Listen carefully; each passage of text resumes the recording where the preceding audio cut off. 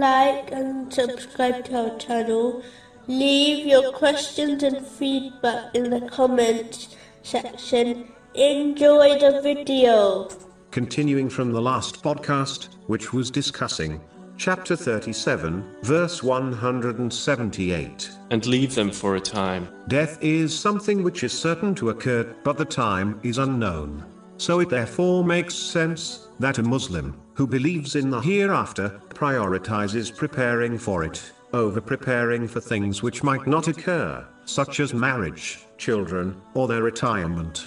It is strange how many Muslims have adopted the opposite mentality, even though they testify that the world is temporary and uncertain, whereas the hereafter is permanent, and they are certain to reach it. The verse mentioned earlier clearly reminds Muslims that no matter how one behaves, they will be judged regarding their deeds. A Muslim should not be fooled into believing that they can and will prepare for the hereafter in the future, as this attitude only causes one to delay further until their death occurs, and they leave this world with regrets, which will not aid them.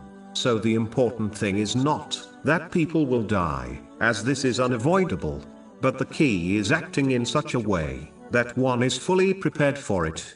The only way to prepare for it correctly is by acting on the teachings of Islam, namely, fulfilling the commands of Allah, the Exalted, refraining from His prohibitions, and being patient with destiny. This is only possible when one prioritizes preparing for the hereafter over preparing for things which might not occur.